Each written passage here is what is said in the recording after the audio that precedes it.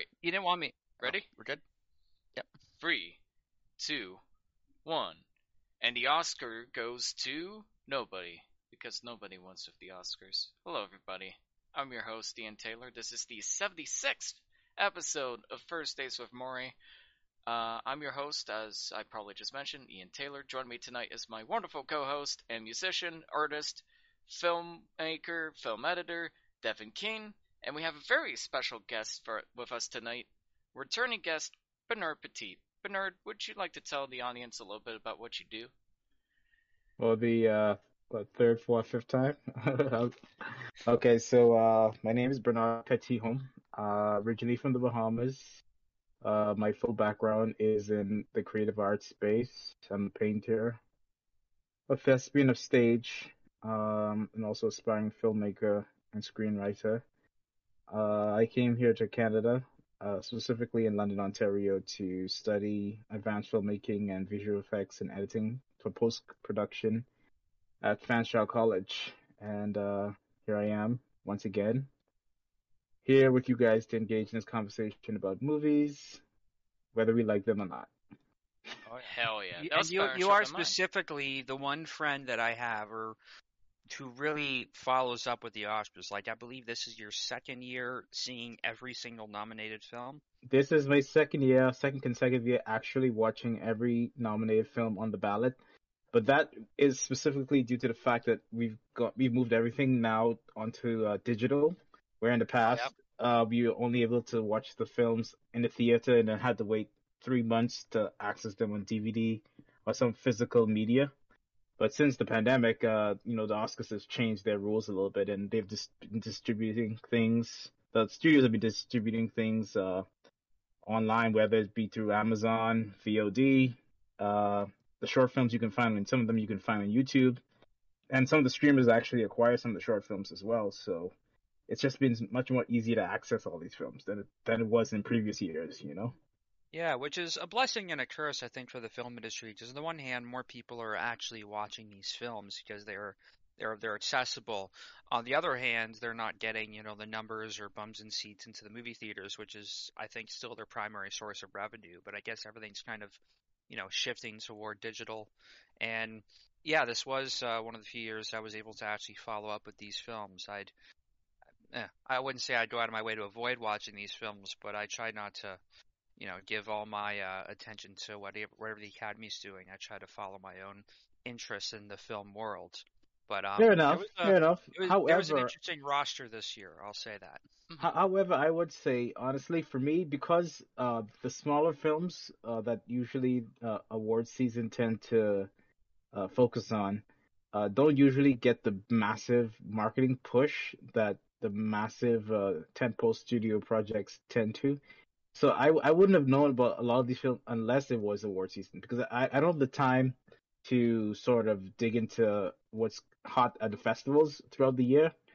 So usually by the end of the year, when it comes down to award season, that's usually when I find out what's got all the heat behind it, whether it be from another country or from the U.S. North American domestic market.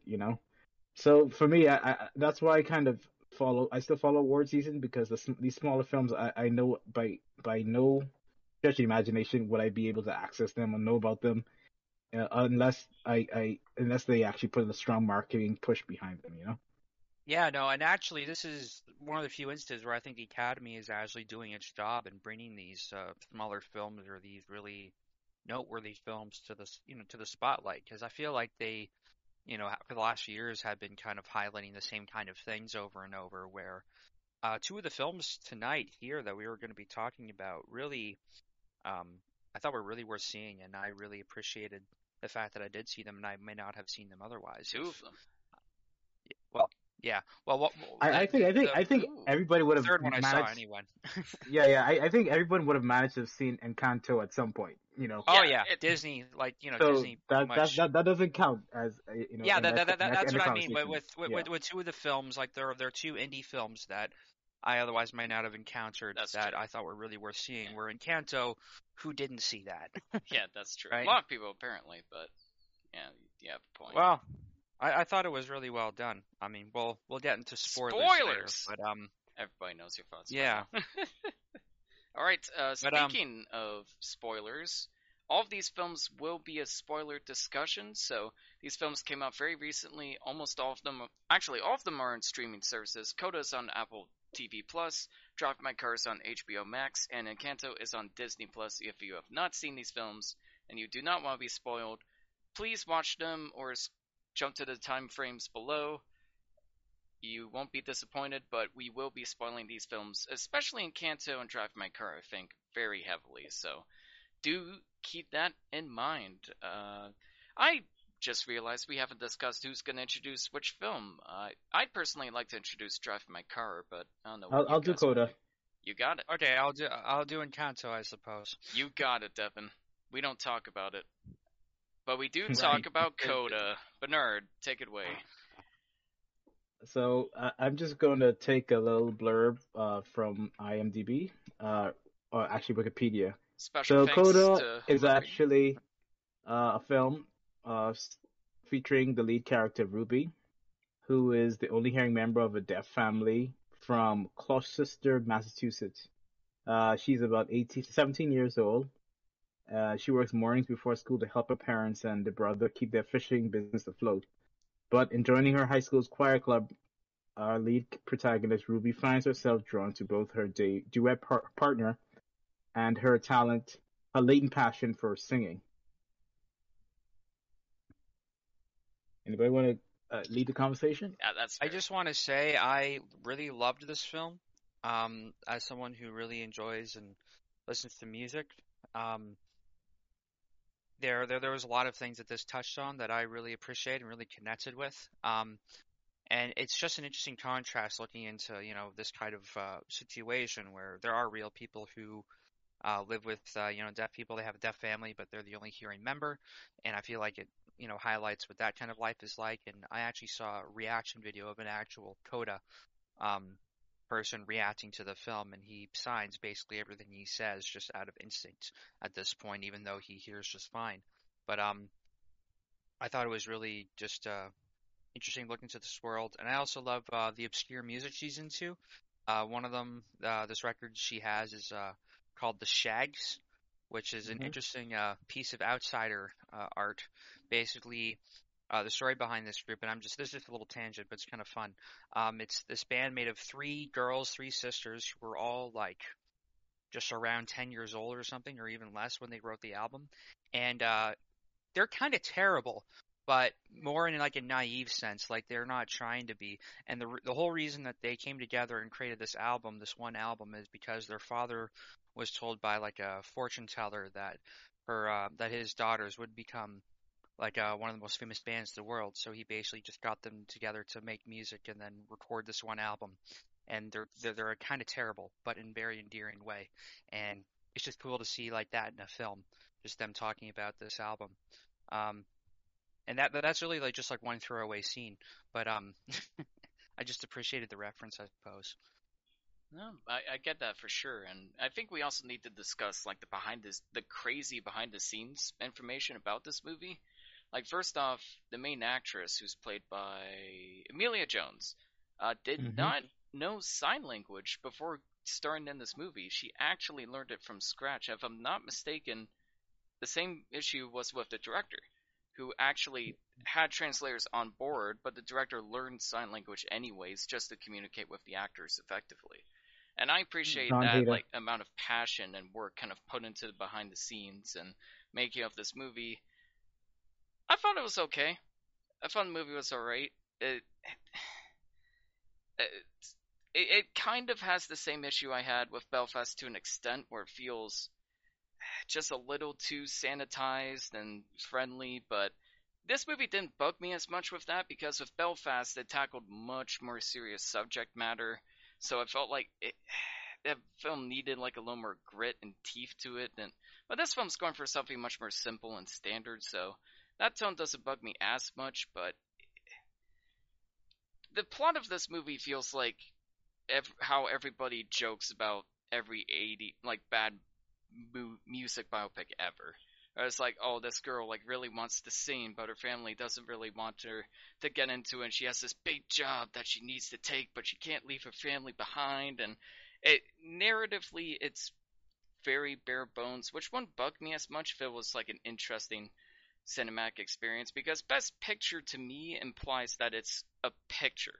It could only be explored as a movie, as a visual image. And I wrote this in my review and said, I can't believe a movie about driving around in a car and practicing a play is more visually interesting than a girl learning how to sing in the beautiful countryside. Because the presentation of the movie is so bland, and something about it just feels off.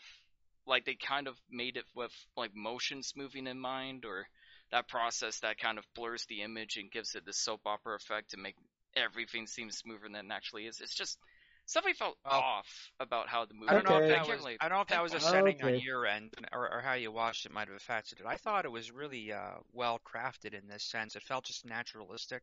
I mean, I don't know about I, that. di- Maybe I I just didn't. Actually, watched it. I know it. I know it's a remake of a French film, and I am curious how it compares to that. Mm. yes, And the French film is called La Famille Bélier.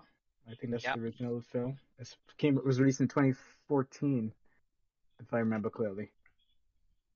Yeah. yeah, and I'm curious how they compare. And there's also a discussion to be had about American remakes, and then this taking all the notoriety for this story. But for what it's worth, I thought it was really well executed. I thought the acting of the father, particularly, was Roy Kotze. exceptional. Mm. Like he was hilarious. Yeah. And especially yeah, you have to put a helmet on that soldier. That whole scene just got me rolling. Oh, the hospital scene when it's like, And you have to quit the act of sex. For how long? Forever. Okay, for 2 weeks. No, we can't do it. no, well, whether there's that, but also when he thinks that the boy that she has over at his place that Oh, they were yeah. having sex when he's the one that caught them having sex, so he's visually trying to explain to him how to use a condom, and it's just hysterical. I I mean, forgot that about got that whole scene killed me, and the dad's really charismatic in that whole thing. Like you can tell he's like a really caring parent, but who can't help but just be himself. It is interesting though, like comparing this film to a film we looked at last week. We covered some films from the Ukraine. We looked at this film called The Tribe, which is told completely in Ukrainian Sign Language with no translation or subtitles whatsoever. And I think this film translates better. Not to put a pun on it, in terms of like its storytelling, but it is still an interesting kind of exercise in just visual, filmmaking. Um, Hmm. I don't know the point I was going with that, but I still think it's pretty decent. And I don't know if it deserves like Best Picture for that in and of itself, but I do think it's a solid film. Um, Okay. So as for me, I don't see the Best Picture winner always having to be the film that utilizes every single sort of aspect of cinematic filmmaking, whether it's the sound, it's the cinematography, production design, all those kind of massive elements that tends to be woven together, making a piece. Because ultimately, you could some films are stronger in other places than others, and I think for this film actually won because it actually accomplishes, giving people that feeling that because a film can be an experiential sort of medium as Yeah. whereby some of it you gravitate towards the musical parts of it, you might be gravitating towards the actual visual parts of it, and some of it is performance and things like that. I think though this film is smaller than the likes of Dune and Oh, yeah. Power of the Dog, and those Mhm. ones which actually are much more grander in terms of scope and Budget. all of Ju- the other artistic elements. This film is more intimate and actually draws you in to the experience of the performances and the characters you learn to fall in love with, and it gives you yeah, that it's just that's something that connects. It connected with not just the Academy, there's other audience members, everybody who I know that I share this film with, they responded to it right away. They just connected with it. Now I would say, while Coda offers no major surprises narratively, I still found it to be a film for all audiences that are needing for something that's well written story wise, and that is like totally, thoroughly heartwarming. I think it the work is. by the stellar cast, the still cast actually brings the little screenplay vividly to life with fine performances that touch on your soul and sticks to you. But I would say also, furthermore, that Coda offers more of what is needed in cinema today, which is representation of stories featuring people uh, that are usually not seen on screen, which are people with disabilities. But Mm. it offers no surprises. There are moments of cliched resolutions within the different stories and all that. But I just think it's something that people probably just needed right now. Something that's simple, that gets the point across, Yeah, and feel the good. characters you just fall in love with. Yeah, and that's fine. And it, it's a well acted, well sung, well performed generic story, but it is a generic story nonetheless. I kind of Well, a part of me I does don't, I don't, feel like because it's about the deaf community and it's a good, positive representation of the deaf community, but I feel like that's why people are giving this film maybe a bit more credit than it deserves. Like I don't want to sound like I hate the film because of that. oh, It might come be on. my favorite aspect, but I it's just so it does nothing. It's okay to have a generic narrative. It's okay to have a narrative that isn't complicated or big in scope or anything along those lines. Just do something interesting with it. Do something with it that we What haven't was seen before. uninteresting about it No, to you? but What I want to know. what I found interesting is the fact that because it was set in a fishing town and there were working class issues presented as a subtext within the whole overarching story. These were people who were deaf. Yeah. These weren't rich people. They No. still No. found a way to make do with the little Mm. means that they had because they were Mm. limited in terms of their disability, but at the same time they didn't see themselves as being totally handicapped, and they had some form of independence, but they still were kind of dependent on uh their hearing daughter, Hmm. Yep. and eventually they had to find a way how to come to a point where they had to just let it go and let it fly and become their own people Yeah. Yeah, without it's her. like And that's it was like yeah. they were depending on her in a sense for being able to translate and all this, but it's exhausting on her end, and she's trying to do her own thing, become her own person. Like we've seen that story 1,000 times, but I think I've I don't never know seen what it what's in this way though. well, you know that's true. I think there's very Oh. little, if nothing, of this film that comes across as inauthentic. Like all this feels very grounded. It feels very human. And I really resonated with these characters, and I love their dynamic. They really felt like a real family. Another thing that's worth noting in the cast here, you may have recognized the one actress in it. Um, Ooh. Marley Matlin. yeah, Mari Matlin. I was just I blanking love on her her. name. I She grew up watching her. I love her. she won the Oscar back in the day for uh, a lesser known film called Children Children of a of a Lesser Lesser, God. Oh yeah. Yeah, with which is a William Hurt. Rest which in is a peace. kind of a damning title, which I find odd about it. But it is an interesting film, and she won the Oscar, first deaf person to ever win an Oscar for that performance. Wow. And I thought she was excellent in this just as well. And she was She my probably could favorite. have won one again Yeah. for Honestly, yeah. uh for this. But I also think the father, the actor that played him, absolutely deserved it. He's Troy very charismatic on Kutzer. screen. Yeah, the parents are probably my favorite part about the movie. Like their relationship remind me a lot of like the relationship with my parents. Just their kind of back and forth nature. Their need for explicit things. It seems ridiculous, but they are just like two adults like trying to live a marriage while also dealing with being deaf, and there are problems with that. That's a pain enough. That process is a pain in the ass in of itself, but Mm, add on top of that this language barrier, and that's a much more difficult process. And that part I elevated hmm to the most. I kind of wish more of the movie dragged to that and less of the whole. I just didn't really care about what the daughter was going through. Unfortunately, like she Okay. just wasn't Well, as this interested is in the where I family. differentiate because I thought it was Hmm. really a good story on here. I didn't like the teacher actor when I first saw him, just because he came off as kind of a prick. But when you saw that he was really trying to, help her overcome things, like there was a lot of situations where he was kind of being unforgiving of her despite her situation, and she could have explained that better.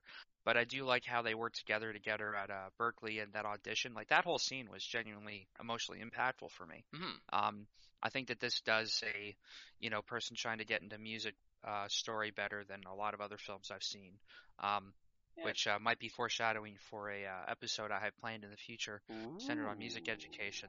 I'm not going to say too much more, but This easily could have been a contender for that episode, and um, I also like the fact that the one guy was wearing a King Crimson shirt at some point in Fire. That I was knew that you'd point was that out. based, That was as Steve would say. But based, red pilled. uh, I mean, no, I really like the little nods to music culture, I guess, because I'm a music nerd, so I Mhm. appreciated that stuff. I mean, Yeah, choir it was was nice. something I did when I was like in elementary school, so I never got to it in like the high level. Then I didn't really have an interest in the high level, but I did do like band practice when I was in high school, so my experience was a little different. But Now, here's a there is question. something about overcoming personal problems and performing well that's true. Do you think all of the singing was real? Because I know like her singing was real per se, but do you think it was performed live on camera? Well, it could have been overdubs by them afterwards just to get a better Yeah. recording. It didn't seem like I didn't notice any like really obvious ADR. Maybe there was some here and there, Yeah. but it seemed pretty authentic to me. It did sound like her singing. Like I'm usually pretty good at catching when Yeah. the voice doesn't match the person. It is her singing. I can't tell if there was overdubbing or not. At the very least, they did a good job hiding it. Like it's not as obvious as Bohemian Rhapsody. Just 30% Oh of his God. singing was covered by, Queen himself. No, And yeah. it's so obvious in certain scenes. But here, like they definitely, if there was ADR done, which I don't know if there is or not, music experts, please let us know in the comments and remind me why I suck for hating this film, which I don't hate it. Please let us know. I'm very curious about that. And it was her singing for sure. And yeah, like that final audition scene was, very touching and a great scene in the movie. But I don't know. I wish I could connect with this film more than I did. I guess is a good way to put it. I can't stress enough how much this movie feels like it should be on Disney Plus. That's my review Mhm. of Coda. Is it because it was on Apple Plus and you had to get another It's subscription just to an watch Apple it Plus and It enjoy subscription. wasn't yourself? made by Apple though. It was originally made independently, and Apple acquired it. I think it was Sundance, one of the previous uh Mm. That sounds about festivals right. last year. Yeah. So because I think Netflix almost got it, but Apple ended up getting it, which Heh. made Apple the first streaming service in Oscar history to actually win Best Picture. Because I know Oh Netflix and Amazon have been campaigning for a decade now to try to get that honor, but Mhm. Apple, few short years in, they ended up picking up that trophy yeah. in the end. So they made history that night, being the first streaming service. Suck at Power of the Dog. Actually, I like that movie, but a lot of people didn't. So No, I like Power of the Dog. I liked everything on the ballot, to be honest with you, yeah, that's personally. fair. Yeah, you are definitely the most informed person when it comes to any of these films where I've only heard speculation. I know our resident frog Steven hated that film, so I'm very curious to see. Yeah, because of what it's about. But it Oh, actually sure. handles the topic in an interesting way. But that's relevant, I guess. But Well, anyways, love you, Steven. I'm just curious where I'll Let's talk fall about when some I time. have two friends whose like opinions or views I trust in terms of movies when they have complete opposites. I'm wondering what side of the fence I'll fall on when I finally go see it. But did any scenes for you guys that you found at least the stronger scenes in the film or the most compelling? For me, I rather enjoyed the scene where Ruby went to see her brother Leo by the beach, and they were Oh having yeah. this back and forth exchange about her just leaving and him feeling so dwarfed in terms of his responsibility in the family because they treat her like she's the older sibling and him like the child because they won't and then he also criticized her for being so worried about how other people perceive the family instead of worrying about you know us uh trying to understand hearing people why they should maybe they should figure out how to deal with deaf people. I thought that was a strong sort of interaction in the film, a part I liked a lot. And also the Yeah. scene with Troy Kutzer and the daughter. Troy Kutzer playing Frank and Ruby under the stars in the truck, on the truck, in the back of the truck. I thought that was a pretty good scene. Those are the two most effective scenes for me. Oh Nice. yeah, when he sings to her and he has his like hands on her throat, which out of context might look threatening, but it's very Hmm. emotionally touching kind of scene because he's trying to hear the resonance in her voice and understand what she I don't know what made her special, how she's expressing herself, which I did think that was a beautiful scene where he's there supporting her despite not being able to hear how she sounds. And it was also funny to see, or the one scene that he was playing like really loud gangster rap, Hmm. which you think they wouldn't normally enjoy, but he just likes the vibrations of the bass, and Hmm. that's why he's playing it. Yeah, that was Which interesting. those scenes, I already mentioned the whole awkward conversation they had after he catches them, or the daughter catches them having sex, and he's trying to explain it to the guy that was over. I thought that scene was just hysterical. I couldn't stop laughing. I had to pause and walk away for a second and come back to it just because I couldn't stop laughing. Well, And if I we're think that talking about funniest scene, I think the Tinder scene was pretty entertaining. Where they're like all oh trying to hook up for Tinder and try to get like the different family that members hooked up because we could do it together as a family. Like I thought that was a little weird, but also pretty funny. Because I've tried doing that kind of stuff with my dad or my brother before, like try to hook them up with dating profiles, and it's like this is the most awkward fucking thing in the universe. Like why do I have to do this? So that was oh yeah, pretty that was funny. funny. And best scene, well, definitely the audition when she's using sign language to communicate what she's singing, to kind of trying to express herself the best way she can to both groups. Like that was great. But it seems like that. I'm just thinking like, why wasn't more of the movie like this? It feels like it didn't quite earn those scenes for me. If it kind of just felt like a hodgepodge of great scenes that they, surrounded a basic film around. That kind of sums up Yeah. Coda in a nutshell, unfortunately for me. But I didn't hate it by any means. It's nowhere near as bad as Don't Look Up. I liked it more in Belfast. Belfast for It's me, kind of to just me, middle of I the just road for felt me. like the editing was so abrupt and quick. I just It didn't felt feel like like a I could rough cut. connect with anybody. Yeah. Everything just moves so quickly. The pacing is just so off for me. Yeah, the I pacing's wasn't much a, better it in wasn't a this. horrible film, but I just felt like I just didn't have time to actually connect with anybody because everything just moves so fast. I would have been fine Yeah. if it had just been 3 hours long and just gave me some breathing room to understand what was going on and who I should root for. Hmm. But anyway, that's a whole different discussion. Yeah, Well, it's.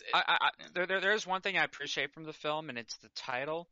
There's like multiple meanings to it. Like obviously it's child of a deaf adult, but also musically, the fact that the plot had something to do with music was tied into that as well. But also, if you look at Yeah, what coda actually means in music, it's like the concluding passage of like a movement, and you could say that this whole story was sort of her coda kind of being this close to the family or being just like the main translator for the family, like she's finally moving on in her life into the next movement of her life. So you yeah. could read into So it thematically like that, but I love how yeah, well realized that is of just a simple title kind of connecting different meanings together into one story.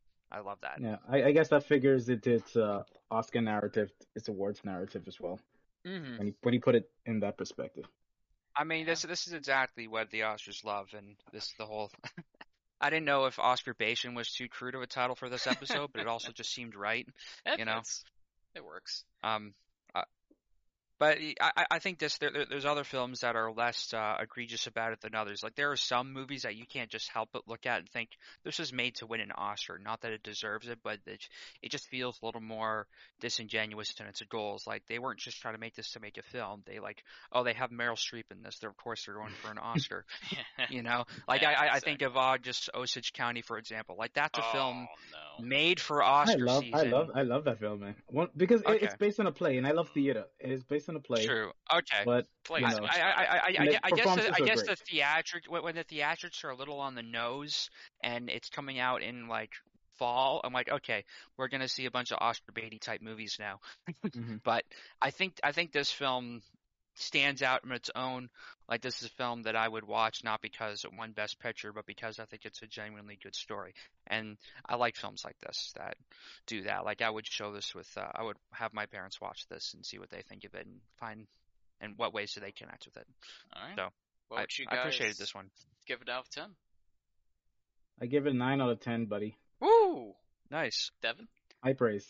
I'm One of my I'm gonna favorites of give it a 2021. I'm gonna give it a 9 too. Fuck. Yeah, Woo! it's good. I can't be that generous to it, but like I said, there are things I appreciate about it. It's not boring. I'll give it that. It's definitely not boring. It's almost 2 hours, and the film just flies right by, but not in the obnoxious way that Belfast was edited together, this actually feels like a full story. So, I'll give it credit for that. It's a well acted, well orchestrated, well paced Disney Plus movie that I wish I could connect with more. And I'm giving this one a 6 out of 10.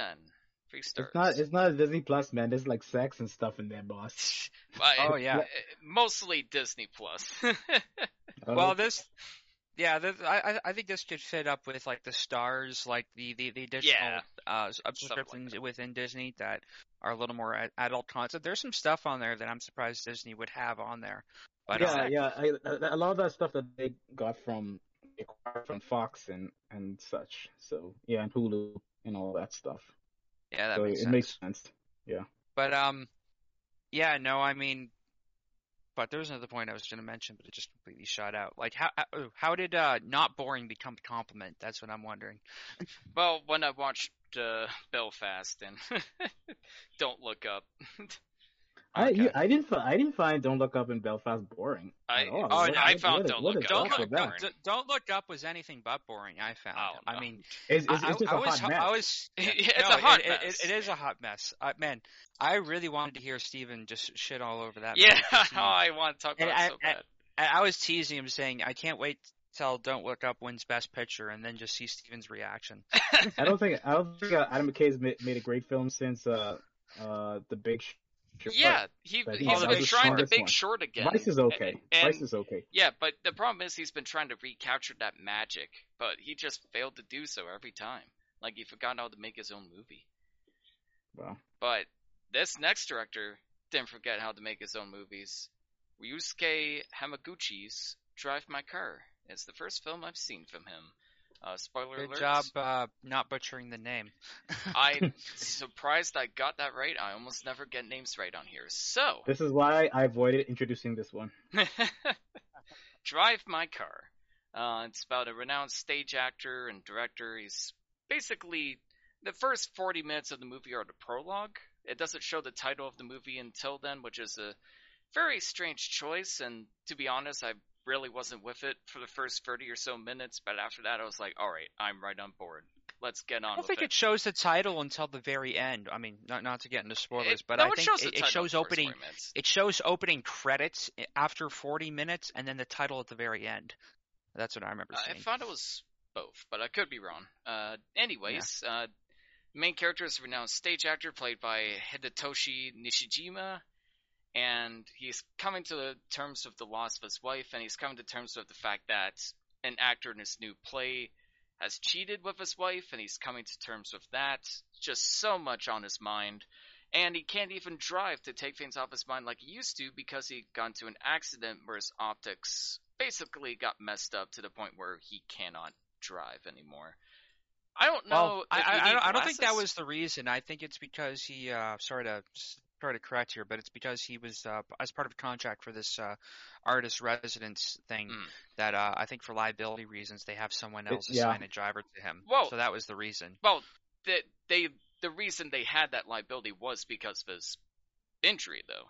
I'm pretty sure. Okay, maybe. Yeah. I mean, maybe that was their way of bringing it in. Like maybe it was like you could drive, but we really don't want you to because we need you on this project. So it gives him this driver. Okay. And that side of it kind of seems a little bit cliche, but as they kind of open up about their issues, the relationship becomes way more interesting than you'd expect. And yeah, that's essentially what Drive My Car is about. It's kind of slow. It's very long. It's not for everybody, but man, this was my kind of movie. I really dug this movie. I was not expecting to like it as much as I did. Like I mean, I was a little nervous going in seeing the 3-hour runtime, and it's not that I'm against long movies, but there have been movies that we've covered on this podcast that just haven't earned their runtime. Inland Empire. I would disagree there, but I love the sensibility of the way this story is told. Like it really takes its time, but it feels earned. It doesn't feel like they're rushing anything. They really want you to develop these characters and connect with them in ways you don't normally expect. And it's a sensibility to filmmaking that I see in Japanese films that I've really come to appreciate over time. I remember seeing this one called Maboroshi, where it's about a woman going through this tragic loss and kind of grieving of, I think, her husband or something. And a lot of the film is just her kind of, I guess, very slowly coming to terms. It doesn't really come out of her until like the very end, how she's been feeling, like she's been kind of suppressing it. And I feel like there's an element to that in this film where he goes through. There was a lot of unresolved issues with their marriage, where you see that she's sleeping with other people, and he's not confronting her about it. Um, and then she dies kind of randomly as he's avoiding coming home. She has like a cerebral hemorrhage, so there's a lot of unresolved stuff that he's going through. And I love the way, again, this is going into spoilers, but he's a play director, and they're rehearsing lines. I love seeing this kind of creative process of them talking about stories, which made me feel a little more seen than usual because we discuss story ideas all the time, and I'm actually seeing this portrayed in a film, which was it felt kind of meta in a sense. But it's almost like he's expressing things through other people's written words and other people's characters while not acknowledging what he's going through, which is really interesting and surreal to see just how they're expressing something while avoiding expressing something. I mean, it makes me think of has anyone seen In Cold Blood? I've Oh, heard I of still have it, not seen it yet. but it's No. on my So list. there is one shot in that film that's very telling, and this is kind of the same idea but visual, where it's about these two characters that go and commit this awful crime, this awful murder, and this Yeah, it's person's based kind on a of Truman Capote Yep. novel, right? yeah, which is in turn based on real events. But Hmm. basically, through the cinematography, this guy is kind of avoiding facing some inner turmoil that he has. But the cinematography shows rain on the window and the light, and you see like the rain kind of tearing on his face, but he's not actually crying. But it's almost like the lighting is expressing what he's actually feeling on the inside when he's trying to act tough on the outside. And I feel like this film does that similar thing where these people are feeling some inner turmoil, but they're not outright expressing it. But he's just like rehearsing these lines of people going through these emotional episodes in a very robotic kind of way, which I think is super interesting. It just shows the complexity of human emotion and how multi-layered it is. Just like he's trying to avoid expressing something in and of himself by practicing something outside. I don't know where I'm going with that point, but I thought it was really interesting, and I love the way they presented that. It's meta, just like you said, but not in a way that's like really showy or explicit, like something like Hmm. New Nightmare Feels or very MF grounded. Madness. Yeah, it's very Feels very grounded real. and subtly interwoven into the story. Like once a character goes through something and doesn't really react to it, not in a way that's stilted or awkward, but in a way that feels realistic. Like we wouldn't necessarily like encounter our wife if she's cheating on someone. We might go like, "Fuck this! Like I need to go out for a breath of fresh air and express my emotions through music or through television or through another medium." And for him, it's practicing the play and the lines that are going through that part of the story. I can't remember the lines in particular, but it tied into that narrative. And I thought that was just a really, really great decision. Like it isn't just repeating the same lines and monologues over and over. There's a narrative purpose to that. Like the characters are expressing themselves through their art form, and that's essentially what the movie is about. Like it's how we art connects us and how we express ourselves through the art we delve into, and how it can kind of make us realize who we are. Like it's very a lot of movies, especially a lot of Oscar movies, try to go for the pro movie vibe or the pro story vibe, where it's like storytelling can really drive us together. But this movie is just much more subtle about it, much more grounded, and in that Hmm. approach, that it feels more personal. It doesn't feel like they're jacking off about how great they are, how or how great their medium is. It just feels it's in it shows how art can be an expression and how art should be an expression of our emotions, but can help us confront our demons as well. Interesting, very interesting. Yeah. That was from my what I understand, interpretation. this is actually based on a short story from a Hmm. 2014 collection called The Men Without Women, if I remember clearly, That's right. which is really interesting. It's amazing how they could find a 3 hour story out of a short story. That's pretty impressive. I know for some people they may find this film a bit imposing on their time, but if you actually just, block out everything around you and just sit for a moment and allow yourself to be absorbed both by the visuals and the performances and just the whole narrative purpose of this piece, you would actually find it quite engrossing. I was so taken by this film from beginning to the very end, and I didn't even notice that we had gone 40 minutes in without even an opening credit sequence because I was Yeah, just like so enraptured by just the dialogue and the way everything was framed and shot. hmm The shadows and the light that just contours along the faces of the subjects. It was just so well made.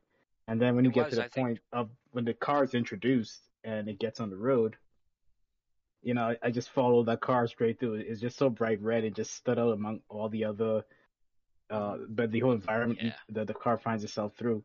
That I just was so taken by every moment of this film. Every frame just spoke to me. So I didn't Every find it frame of imposing. painting. Yep, I didn't find it imposing at all. But I could understand how it doesn't work for some people Hmm. unless they have that sort of visual language to understand the film as a whole. But Hmm. everything worked for me pretty well.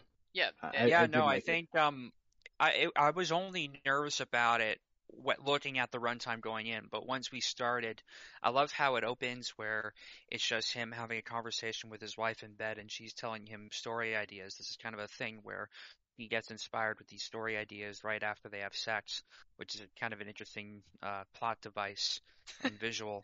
Um, but no, I love how it throws you right in the middle of things, like in medias res, like it feels just immediate, and it gives you just enough of their backstory leading into the hmm main plot to really get you involved in these characters. And I it's a feel like there was yeah. no other way to do it because, I the stretcher apparently was not is not fond of flashbacks. Like that's kind of a That's good. gimmicky. Oh, Good. thank God. It's kind of a gimmicky thing, and I My think him boy. just showing it in this straightforward linear way was probably the right way to do it. And I think it helps you feel a lot more engrossed in these characters. Like this could have been a little mini series on Netflix that some people watched, but others didn't. I think, and they really cut it down to as short as it needed to. Yeah, as short as it needed to be. And they said it. And he said he never intended to make a 3 hour long film. He tried to get it as short as possible, but they cut it down to the point where they felt like they couldn't cut out anything else. So I feel like they went in with the right intent in terms of the crafting the story.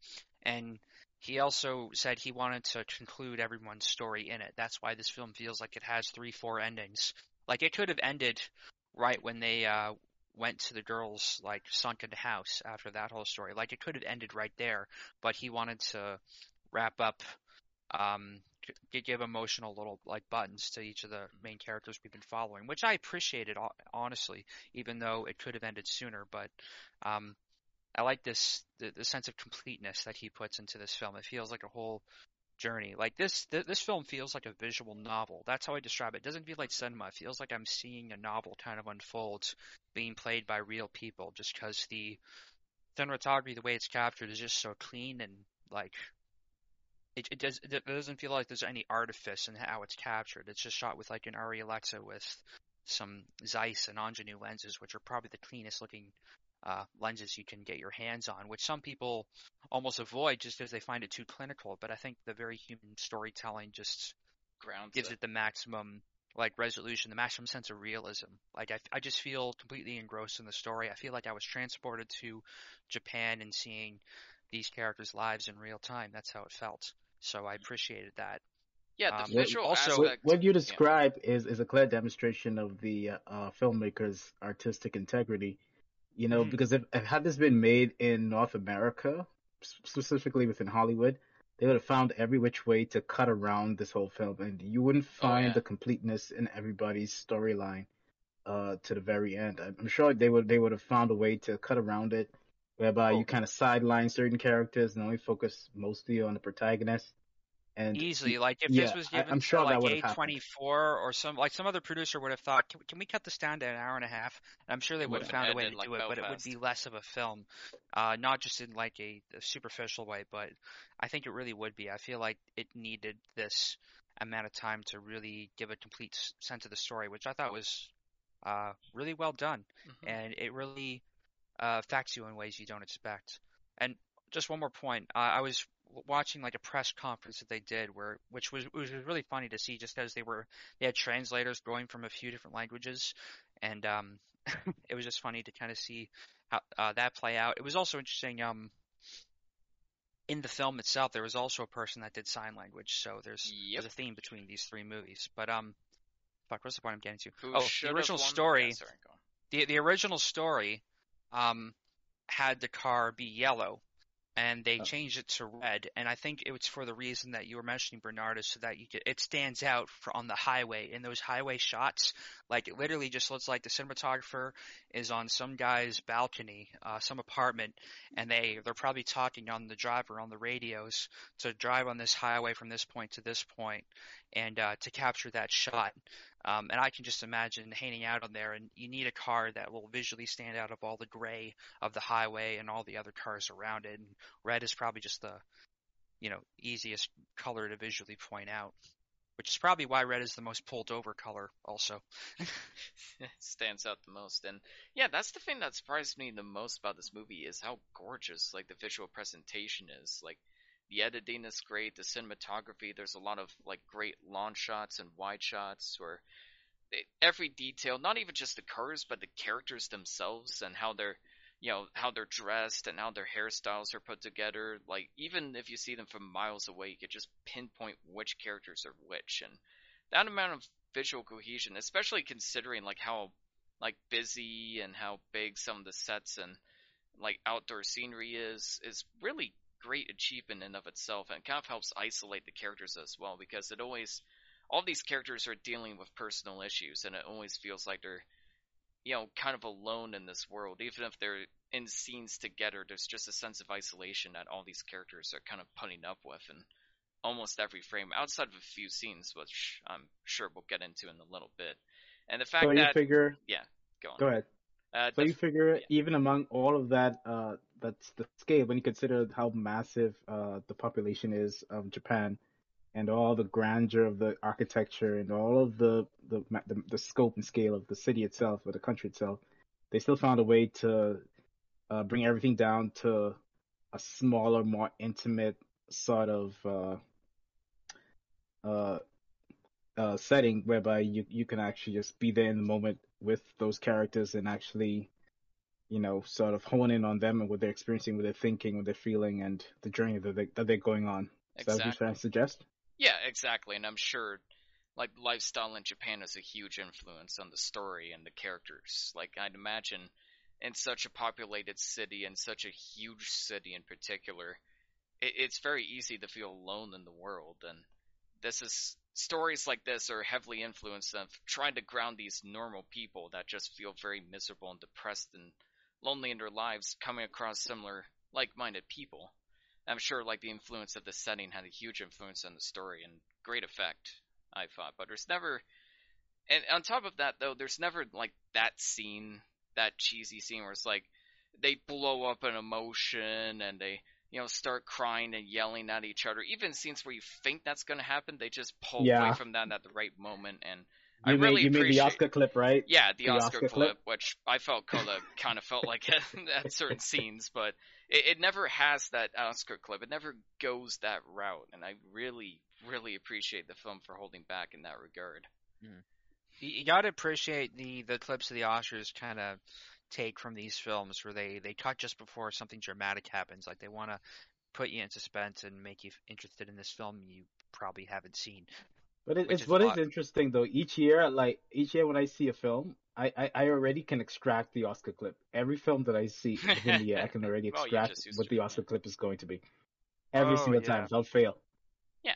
Well, you've But seen I the could I Oscars couldn't so do many it with this. times. I couldn't do it with this film though because it's just structured differently. It really isn't a North American film. There's a different sensibility in which the Asian filmmakers and some of our other filmmakers around the world approach the medium, it's so not the same Hmm. stylistic wise as the North Americans do.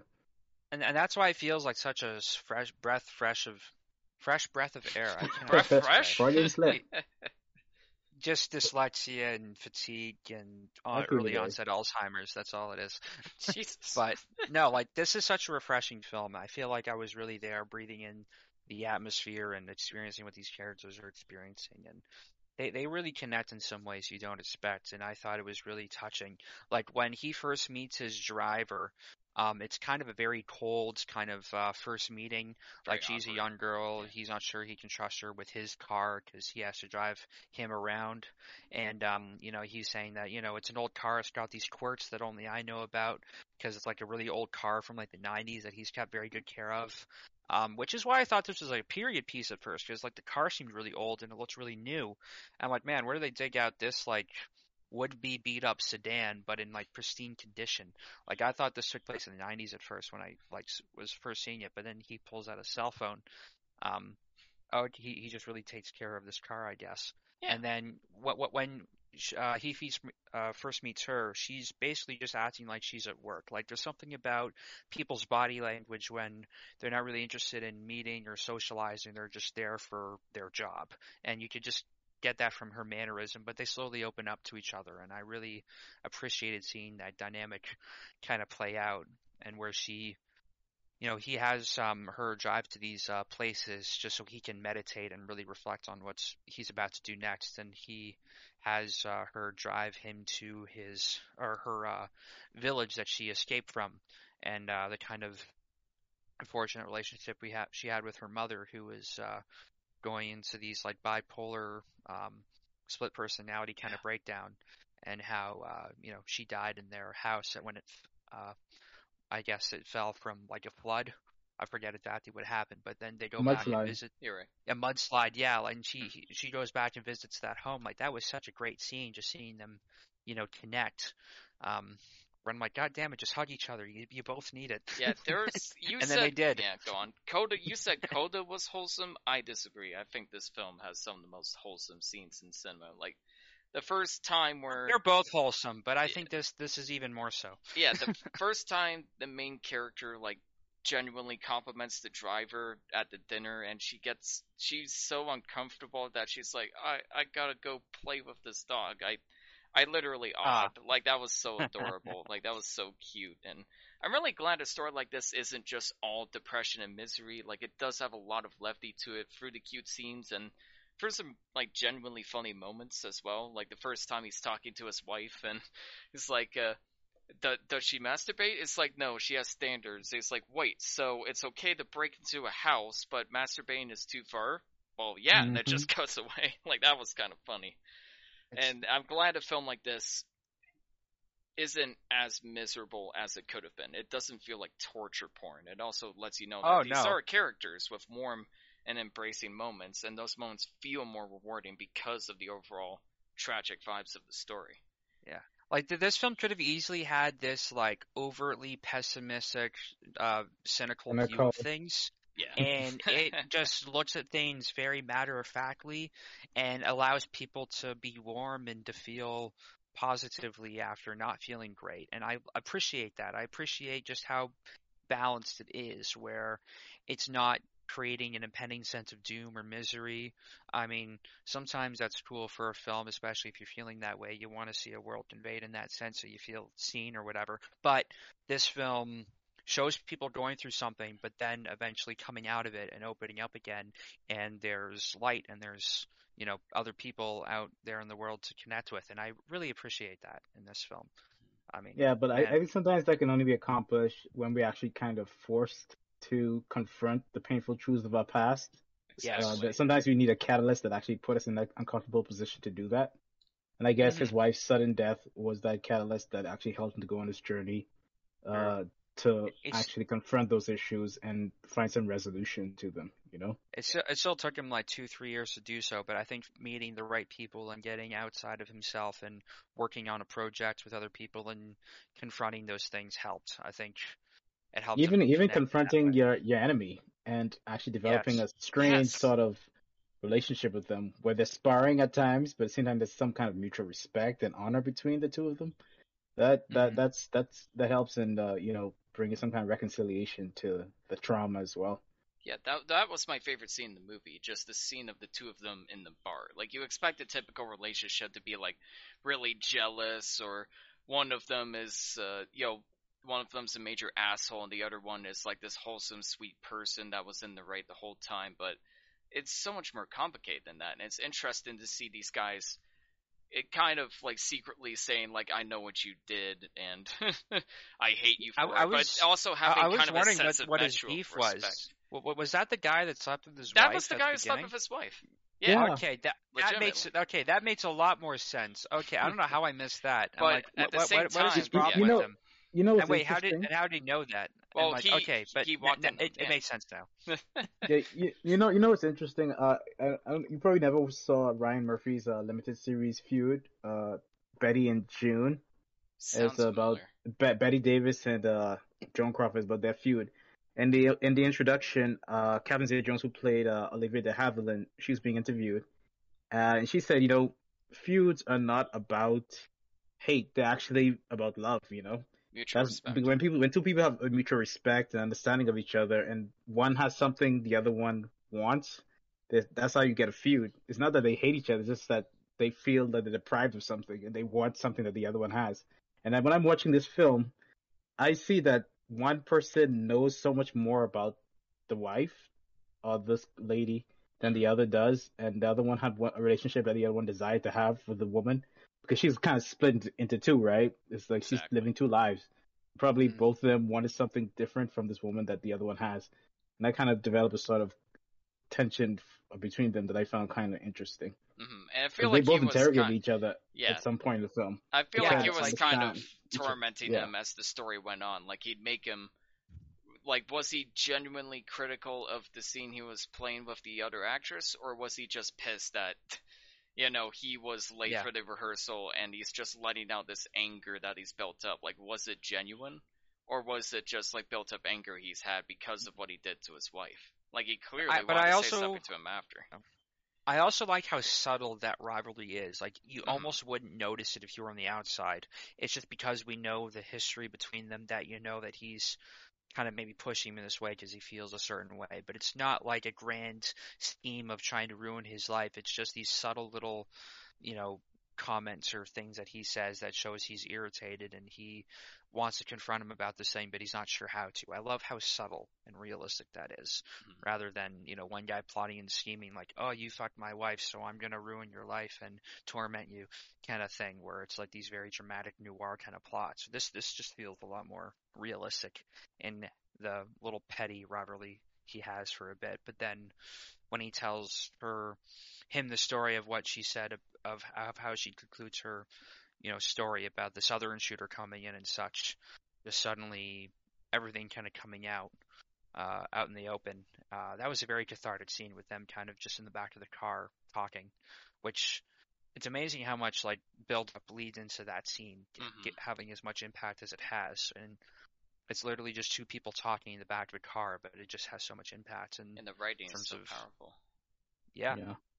That's the one thing I really wish American cinema can get back to, just staying on the characters. Just let the frame stay on the characters and let's stay with them for a long moment.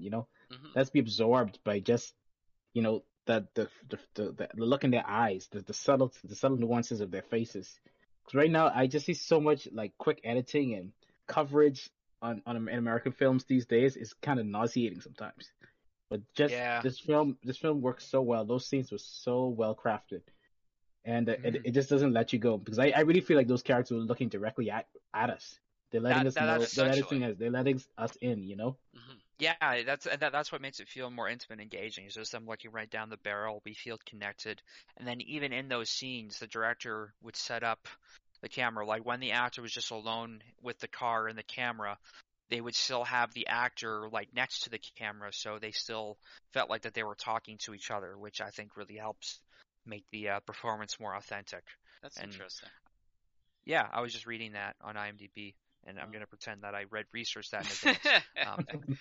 Well, But no, I think that's a great technique. I think that's something that should be done more often, is actually have the other actor that he's supposed to be talking with there, just off camera. If the shot is just the one on him, then it makes them feel like they're still talking to each other. And But that once again, we're talking about American cinema. We're talking about Hollywood. These guys don't like that kind of work. They want to go into that trailer and allow the stand-in to be there. This is the problem I have with the whole way Hollywood is structured, man. You know, all these union yeah. rules and all this other stuff that makes things so complicated, and you kind of lose things sometimes when in the creative process. It Whereas also Yeah, makes in it like more other markets, frustrating for the they just filmmakers. do things differently that Yeah. tend to work better. Yeah, it's actors are driving the project, which can work in some projects, but with other projects, it's just a frustrating experience. Sometimes you just want to capture somebody in the moment, and that's getting harder and harder and harder to do with a Hollywood production. And it depends on the actor, of course. Some Yeah, of big course, of name course. actors are still very old fashioned in that sense, but it is. It depends You're on the right, there actor, is and more of a it also depends disconnect. on the Yeah, director and the exactly. respect that the actor has for the director. All that kind of politics sometimes. It depends. Yeah, it's exactly. also funny. It's also funny that this film is basically 2 hours, 59 minutes, 4 seconds, exactly, and it's based off of a story that's 40 pages. Um, With a 40 but minute prologue. it's yeah, but I think it works. It works Yeah, surprisingly well, I was just so and it gives absorbent. you yeah, I and really you don't feel that time once you're in it. Once you're in a place where you can, you know, just be there and be comfortable watching the film, you don't feel the time run at all. It feels like just a natural progression of the story. Like I paused maybe once during this film yeah. because I was pulled away, but that was it. Like I was absorbed in it. I wanted to finish it in one sitting. I didn't feel pulled away or distracted by anything. Like there's some films I watch some of these weeks, and I end up coming back to it so many times because I get distracted by something because I feel like I'm seeing a type of story that I've seen 100 times before. Where this felt completely fresh to me, or something I haven't seen in a while. And this is the type of filmmaking I really love and can get engaged in. So Yeah. kudos to it. Yeah, Um, I'm often kind of criticized by some of my peers for being the one that likes films that are sometimes too slow and ponderous. fuck 'em. You know, 'cause I'm a huge Denis Villeneuve fan, and people think sometimes We that he can be a little slow and ponderous, even within the sci-fi genre. oh Which I yeah. guess some people are kind of used to things being cut up very quickly, right? That's hmm just the microwave generation we're living in now. The Instant microwave gratification, generation. I love that. instant That's a gratification, great quick, quote. quick. You know, everything, information just thrown at you quickly, consume it, digest it quickly, and get the hell out of there. But sometimes, like I said, I just want the frame to be held still on the subjects and on the environment as well, so I can be transported into whatever setting or whatever experience that the filmmaker wants me to have. And I think Yeah. people like what's this filmmaker's name again? You gotta pronounce it for Oh, me. sorry. It is Ryusuke Ryusuke Hamaguchi. Yeah, that Ryusuke guy. Hamaguchi. Yeah, that guy and people like Denis Villeneuve, I think they tend to accomplish that, which is why I'm huge hmm fans of that style of filmmaking and I'm that with way you. of storytelling. Baraka, my favorite This is a film, was film that very much really like that. yeah, this is a film that really earned its runtime. I'm gonna eat my words because I was saying how I would normally love slow ponderous films like this when they earn their runtime, but there are some films that kind of test that, and especially when we do a podcast where we cover 3 films a week, I started Oh, okay. appreciating shorter runtime films. Okay. But this film is certainly an exception. I think this is the type of long form filmmaking I enjoy, where that runtime feels earned. Um, there are So other films that could definitely deal with less time. so I guess we all feel good about this one. Yeah, for Oh sure. yeah. There's a couple of things I wanted to mention first. Like I said, I wasn't with it the first 30 minutes. Like it felt like the kind of film I thought it would be. It was like, all right, I really have to watch this guy drive to the hotel, get a call that the hotel isn't going, and drive back, and walk out the house, drive some more. But after that 30 minutes, I realized like it's going for the Sound of Metal effect, where it's getting us comfortable with a certain atmosphere and a certain routine, and it takes it away from us. Like we get used to this calm stillness and intentional loneliness of his driving that's kind of stripped away, and it's very intentional. That's kind of a slow build up, but it works for the film. I wouldn't want it any other way, but I could see some people maybe being turned off by it. Like, okay, really? Like this is all the film is going to be? that's not all the film is going to be. Stick with it for sure. And secondly, we got to talk about the ending where the main character turns into a dog. How'd you guys interpret the ending of the movie?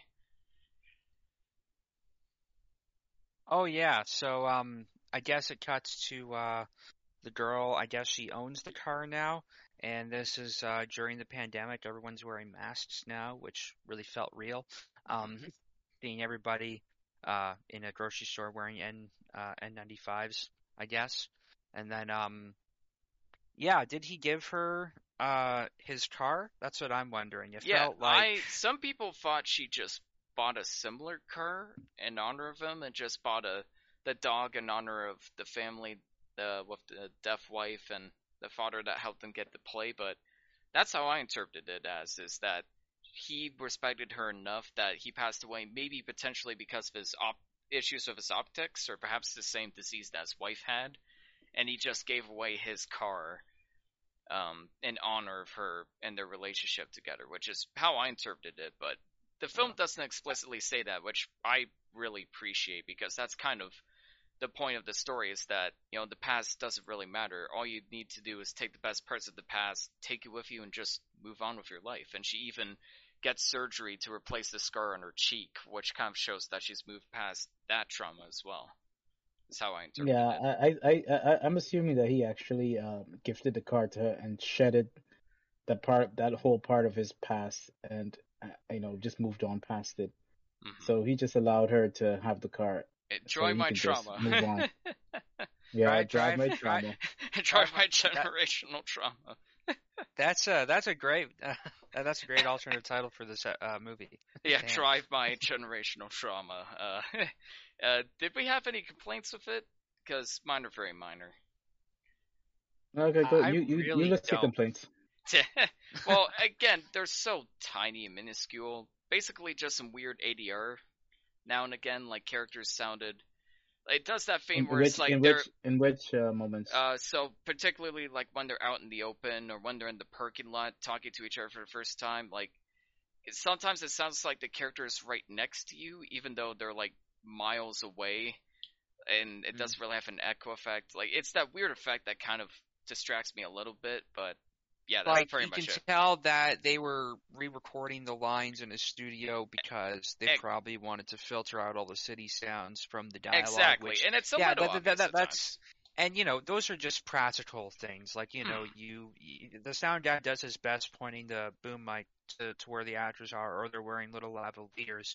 But when you're editing the thing after the fact, you really want to have a clean cut of dialogue and then be able to mix that in separately with cityscape sounds. So, yeah, but the trick is recording them in the studio in a way that matches the scene. Um, and gives you full control of the mix. But Yeah, just honestly, I was so engrossed in the story, I didn't even notice those. yeah, And that's Yeah, really I the didn't job of notice it's the any of sound that. mixer. so minor, just minor like technical issues like that. Hmm. And like I said, the first 30 minutes are slow to get through at first, but in retrospect, I wouldn't want the Yeah. film to be any other way. So I can't really complain about that too much. But my advice to you is just stick with it. It's worth it. No, it's Definitely. funny. The one of the films in contention this year in the international category was The Hand of God, Italian film, which Hmm. is available on Netflix. That's the same feeling. That's the same sort of experience I had with that film. In the first 20 minutes, it almost lost me, but for somehow, some way, some reason, it sort of transitioned from the kind of you know fast-paced sort of confusion of the first 20 minutes. At least it's confusing for me because the rhythm of and timing of everything and the action was going so fast. But after the first 20 minutes, it kind of slowed down. I actually was able to, get involved and with the characters and with the story. And yeah, that's the kind of experience I have with that film. But interesting enough, I didn't have the same experience with this. I found Fair enough. myself engrossed from the beginning. Yeah, fair enough. That's interesting. And I wanted to ask you, Bernard, just because you literally went out of your way to watch every single nominated film and would have an informed opinion on this. So, we're talking about the three big winning films: Best Picture, Yeah, Best Foreign Coda Feature, winning Best Best Animated. Picture. Yep. Yeah, Are there and any films that didn't really win much, or maybe weren't nominated in the first place? Or are there any ones that you think really missed their chance in the spotlight, or Big that snubs. should have been highlighted more? you mean that was on the ballot, or throughout the whole season? Uh, well, any that just stick out in your mind. Are there any ones that didn't get as much attention as they deserved? Oh, okay. The thing is, when it comes to award season, usually at the end of it, I try to like move on, but Okay. unfortunately, the slapper around the world won't allow me to. So, No, we Damn. almost so dodged it. yes. Ian, what's our timestamp Uh, right now? the timestamp Uh, is I'd say it doesn't say on here unfortunately, but it's about an hour and 11 minutes in. an hour and 11 minutes before we mentioned the slap. That's not So, bad. That's correct. interestingly enough, all season, no one was talking about licorice pizza seriously. Everyone was so Yeah. narrowly. Well, at the beginning of in the fall, Belfast came out of the gate hot out of the gate, right? That was on everybody's tongue. That was in the conversation. Then all of a sudden, there was a lot of heat behind Dune, and then Yeah. that started to fizzle out a little bit. Nightmare Alley came about, but no one really took it that seriously. I guess people were just looking at it more so from the sort of more craft side of it, right? It was a good story, but I think most of the focus was on the craft. It did achieve everything that filmmaking can achieve, so I guess that's why it's mentioned in the best picture category. But then everything went behind Power of the Dog, and then in the last month, the conversation completely switched over to Coda. But yeah, Licorice Pizza is one that I didn't get much love during the season. No one really talked about it that No. much. Which It is got a few crazy because mentions here and there, but no one talked about it. we were considering covering that for this episode just because Steven was totally gung ho about it, and I know Steven loves the film. There's another guy on our server who really hates it, which is really interesting to me, and I'm We're really in a curious to boat see together. where I'll land. But we'll My definitely roommates talk hated about Licorice that at Pizza. some point. They did, eh? But Interesting. one film that I thought was really great, I loved was Flea. Flea is the international. It got Yeah. nominated for international feature as well. It's a completely Got nominated for best animated animated film too. documentary, which is pretty Okay. interesting. So it was nominated in the animated feature film category, the international feature film category, and the documentary film category. So That's that's a interesting. film I thought was quite compelling. I really did love that film. I just love the I approach, and I It's did really love the good. story. there aren't It's a quite lot of impactful, actually. like there aren't a lot of animated documentaries. Like one that I can think of that was I think did win an Oscar was on the ballot like many years ago. I remember us talking about it in like Canadian film class. Was a little short film called Ryan, which was Chris Landreth interviewing this animator hero of his who has since kind of become this really broken shell of a man and who has this like emotional outbreak. It's like a dialogue only recording interview that he did with him, but then he went and took that audio and animated it and showed him in this very abstract sense where he still resembles this person that he was, but clearly trauma and drinking and other things have been eating at him. So like his body is physically deformed in this animation, Wow. just showing what his personality is like, which I think is such an interesting way. So I love this very niche type of way of storytelling where you take real audio or a real interview or a real story and then you animate it to express another side of that reality that isn't just the physical reality of the thing. It kind of represents a different side of it. So yeah, I haven't seen Flea, but I am very interested just based on how you described it. Well, you, It's a you know great where to movie. find it. Every season since Yes. last year, I set up these Google Drives where I invite people to access films that I would have downloaded. So you know where to All find it. legally acquired, by the All way. yep, all legally Why you gotta bring acquired. So attention? Why you gotta bring please do attention not to bring me, us down. dog? You're Don't the make one that brought it up. ratings. You brought Drive it My up. Car ratings. That's what we're talking about now. Final Yep. thoughts on Drive My Car. What'd you guys give it out of 10 and not discuss illegally obtained copies? Uh, I said legal. I said legal. Legally, yes, right, legally, yes, that is the word. Yes. wink, There's wink. no ill. There's no ill. There's no ish here. Um, wink, wink, nudge, nudge. Man, I didn't give much headroom for Coda after giving it a 9. I was just wanting to sound cool. I was going to give it an 8 originally. Fuck, I'm going to give this one a 10. I thought it was solid. Ooh. What about you, That's Bernard? lovely. So, Yeah. like I said, I found it to be a rich, patiently engrossing drama. It speaks to me because I think all of us can actually go on a journey towards self acceptance of our traumatic histories and things that we still have yet to resolve. Um, Things that we regret that we still have yet to address. So it works for me in every which way. And of course, as an artist and someone with theater experience, I love the nods to theater. If I remember clearly, they were putting on a production of a Chekhov piece, Uncle Vanya, Mm-hmm. which is something I'm familiar with. I'm familiar with Chekhov, so that's nice to throw that in there. And the way they did it was having it done in multiple languages and had multiple interpreters and things like that. Yeah. So performance is great, production great. Um, the style of editing was nice. Cinematography great. Uh, yeah. I'll just go up above Coda with a 9.2 because I don't think I'll ever give anything 100, 10 out of 10. Fair. So I'll just go at Fair. 9.2. Sounds good. And I'm I'd say giving this perfectly one measured response. a 9.5 out of 10. I think this or Nice. Dune should have won Best Picture, and the fact that this True. lost adapted screenplay to Coda, in my opinion, is laughable because the writing of this movie just reminds me that I'll never write anything nearly that good in my entire life. The writing is just next level for me. You know what? I'm gonna bump my score down just a notch to a Oh, 9.6, Whoa! just so yeah. we have the inverse of a 6.9 in this episode. All Oh, right. good one. Okay. But it also gives it a little bit of headroom. Well, I like, think I know what you're rating the next film then. maybe if it had an explosion, then there'd be a total 10. Speaking of which, Encanto. Devin, what is this Encanto. movie about? So as per Disney's under the table contract to have at least one picture winner each year, we have Encanto, which is the story of the Madrigals, The who Magic are a very talented family in Mexico, who live. Oh no, sorry, not Mexico, Colombia. This really shows how ignorant I am. Hashtag racist. God damn it. My bad. Cancel I everybody. think I confused that with another recent film of theirs. I don't know. No, Not that's- Luca. Luca's Italian. Coco. So yeah, they live out in the mountains. Coco, that was it. Yeah. They're Same movie, right? Coco and Canto, there's similar cadences there. Okay. So, yeah, it's a family that live up in the mountains of Colombia, and every member that's born in this family have magical mystical powers that are all different. And by a certain when they come up to a certain age, that's when it's kind of revealed what their power is.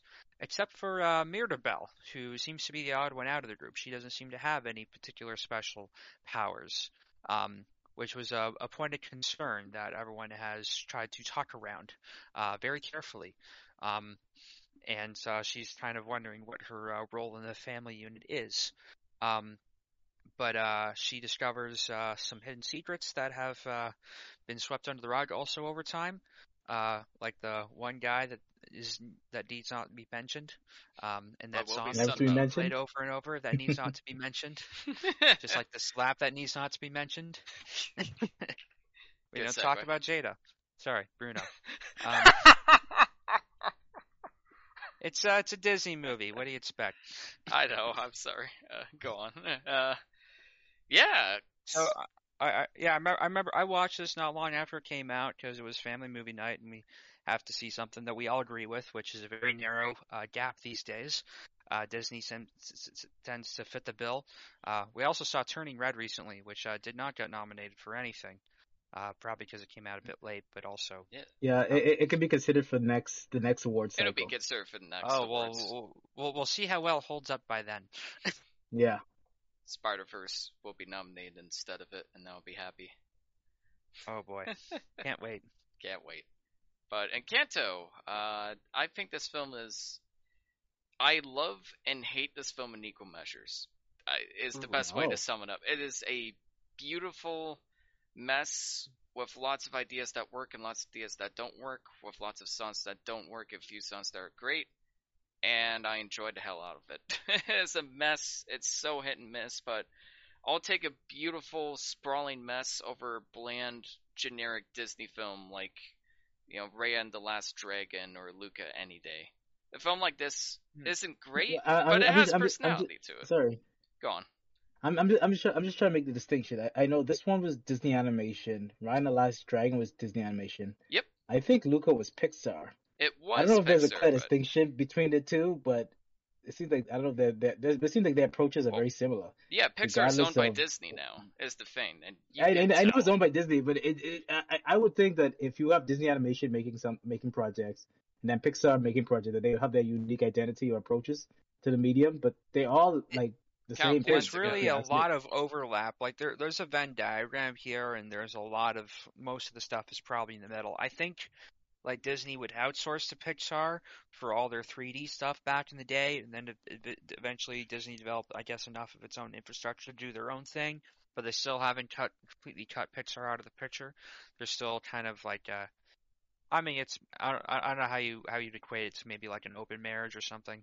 Um, but yeah, eventually they work together on projects, and they're really hard to distinguish. I couldn't tell you what's a Disney only production and what's a Pixar Disney co-production. I don't think Pixar does anything without Disney anyway. Not Um, anymore. I think they were mostly isolated beforehand, but I think around Coco, if I'm not mistaken, because The Good Dinosaur was such a flop and they needed more money. I don't know if it was Inside Out or Coco, but they basically merged with Disney at that point. They weren't really an indie studio anymore. Nothing they could do could be done without Disney say so. And I think they could get away with a little bit more in their earlier pictures, and you could definitely tell that they could get away with more than they do now. anyway, I convoluted I don't infrastructure aside.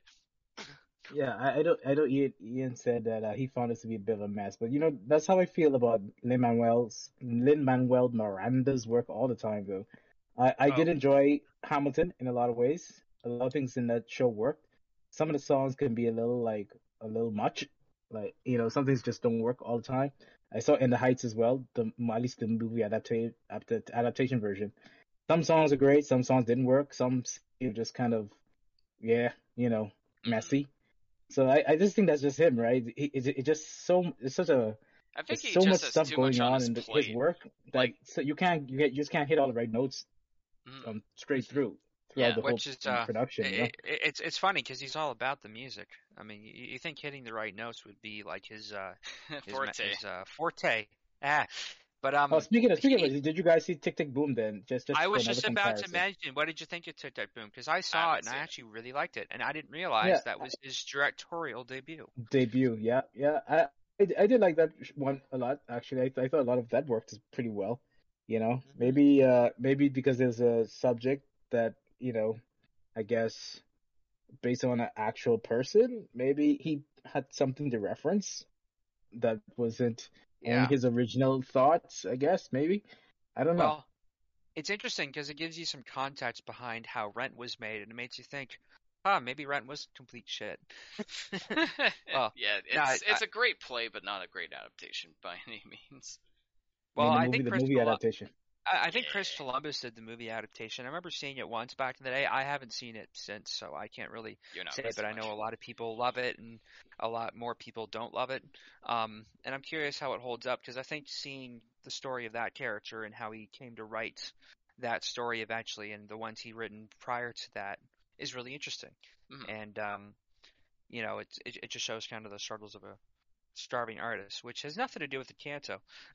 Yeah, speaking of Encanto, let's talk about the music in Encanto and how hit and miss it is, as we discussed before. And I don't know about you guys, I noticed there's some pretty bad auto tuning at certain parts of the song, and it was like particularly obnoxious. And what was the song of I keep forgetting the characters' names and don't want to be racist about it, but the girl that has the power to turn has the whole song about plants and growing flowers and how she kind of wants to Oh, Oh, express herself for her gardening instead of her uh, looks. Like I thought the auto tuning in that song was really bad. Like it felt like the a I don't the straight way to remember YouTube that it's song. I don't remember the beautiful and exact it's music Yeah, because it's it's beautifully been a while shot. since I've seen it. It's got a great this But is where she message, but this is the song where she's expressing making beautiful messes or something like that. yeah, She and she, she wasn't concerned more about making things too pretty. She didn't mind making things that were imperfect.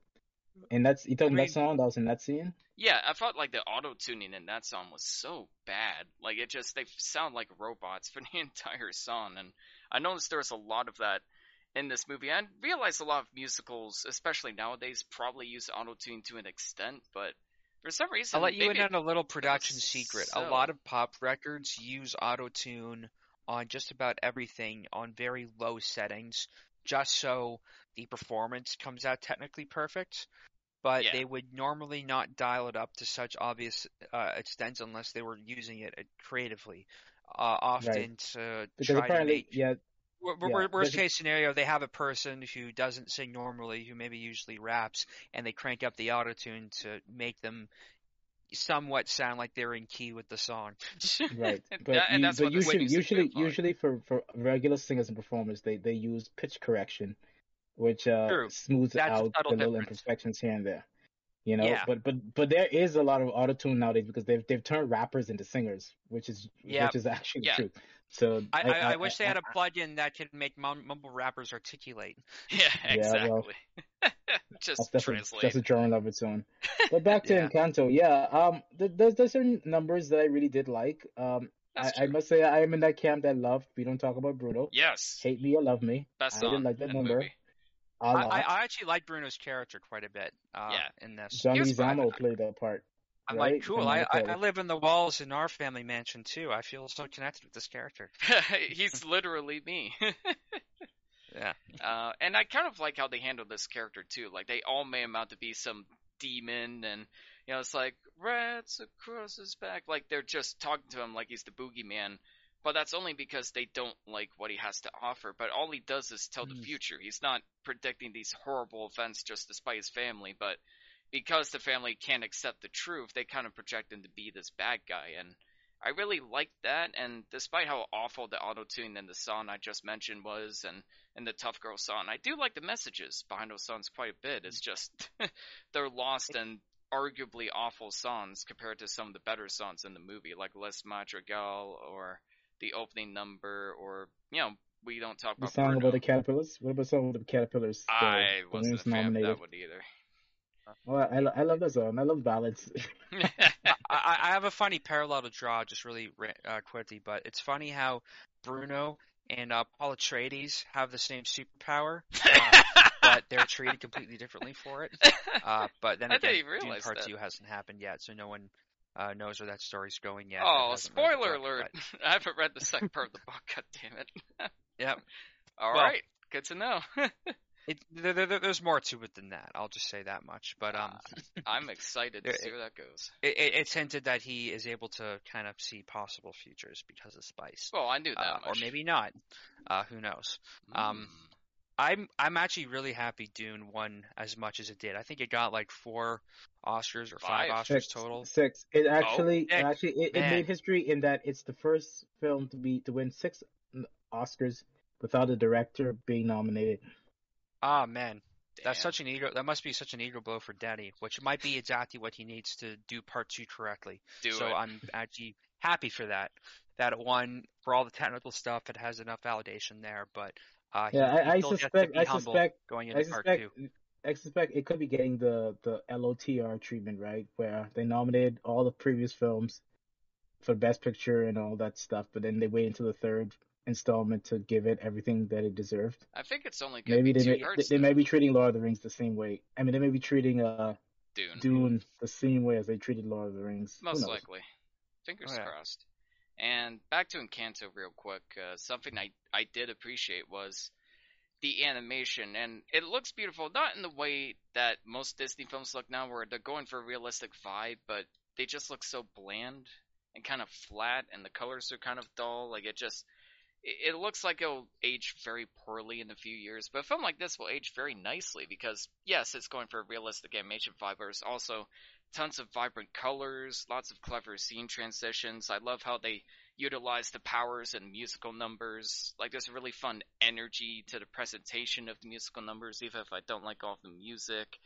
The presentation is, like, I'm glad they tried to make it pop and have a personality instead of just going the Raya and the Last Dragon route, where it's like, look at all how realistic we can make their faces and make the water look. It's like, no, just portray a creative vision that you couldn't portray in a live action film. Like, that's what animation is all about. And I'm kind I of think they happy that definitely do Encanto that here aimed for with that. Yeah. with each of these characters that have these special powers, which is a metaphor for everyone being born with their own quirks. and whether or not that fits into, your family lineage and kind of the expectations you have growing up. And it's kind of an interesting twist how she's meant to be the next martyr, matriarch of the family. And it's interesting, this metaphor of like family kind of heritage and trauma and generational kind of inheritance and hereditary kind of traits moving ahead, but expressed in this kind of mystical way. Um, It's the I Spanish forget the point I X-Men. was going with that. Sorry, it's the Oh yeah, Colombian X-Men. No, I did it too. God damn it. ha ha, Get you're him. ignorant too. Yep, an hour and 30 minutes in. Get him. Timestamp it. Clip it on Twitch. Yeah, God fucking damn it. I was trying to yeah. avoid that. So yeah, the Colombian X-Men was pretty good. There were some ideas I liked, some ideas I really didn't. I think my biggest issue is the protagonist is ironically so bland.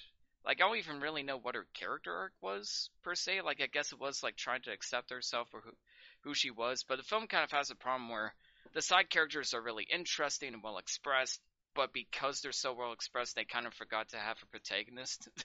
Like, it, it's funny how the film is basically about, just accept who you are and be who you want to be without letting your gifts define you, but with the blandest, most poorly written insert protagonist. Like, it reminded me a lot of Logan in X-Men Days of Future Past, where he's just kind of there to advance the plot and find certain people and bring them together. They serve a narrative purpose, but they don't really serve a developmental purpose. I think that's my biggest issue with Encanto, for sure. And the irony of that is that the message is going for something completely different, but the writers don't realize that's exactly what they did to the protagonist. I guess that's why oftentimes I find myself drawn to supporting characters more so in films as Yeah. opposed to the lead character. I usually find supporting characters much more interesting and compelling. They provide the fodder for you know the protagonist to accomplish their goals and or even try to provide the obstruction, the hindrance to protagonists accomplishing their goals.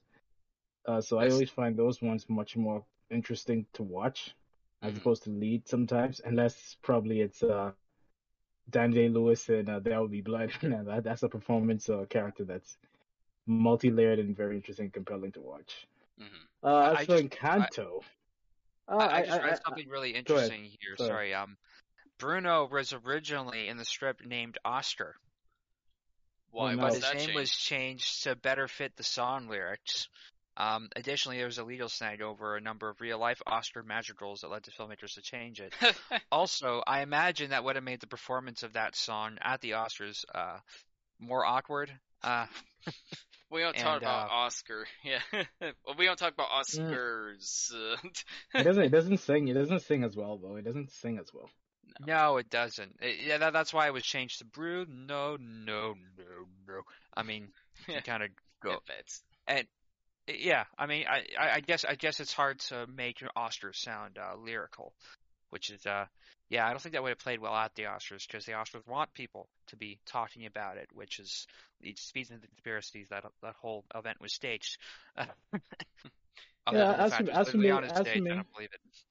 Go As ahead. for me, I found Kanto pretty good. I did love the animation style. I Hmm. loved the way the characters were uh, put together in terms of the way they were rendered and the way they're designed. Uh, the musical numbers, like I said, some of them were hit or miss, but overall, most of the songs and most of the music was good. The score was pretty strong. The sequences are very well designed, especially the more fantastical musical numbers. Those are well designed. Agreed. Um, Fantastical. Oh, they also, real quick, I wanted to mention they did real choreography for it. They recorded people dancing and incorporated that into the animation. I thought Oh, that was kind of wow, cool. that's good to know. Yeah, like the whole singing about growing to plant sequence. Like it's just the actress on a swing, while the other like actress is kind of like dancing while on wires. Like it's kind of funny. You should definitely look up the behind the scenes for Encanto. Mm, Yeah, damn it, sweet. I do appreciate the fact that they do show the various type of Colombian faces that exist, because oftentimes we're used to seeing one sort of looking Latin or Hispanic person on screen often, but there are Afro Latinos in Colombia, more darker skin and various hair textures and things like that. And those ones that are more indigenous looking, and those ones that are more European Spanish looking. So to seeing those various faces in animation for children to see is I appreciate that a lot. Uh, but Yeah, it's it's I feel like it's nice. a It's very nice well made seeing film. a mix of different type of people in one kind of culture, which I think these films I think films like this highlight with, this looking into Colombia and showing all the various types of people that exist there, and looking at Drive My Car, you see a variety of different people in that film, in Mhm. in their own culture. And I like seeing that, just seeing the Yeah. variety of things, It because some also people adds will look variety at to a, the characters. Like you can shake yeah, up like the characters and help their personalities stand out more that way.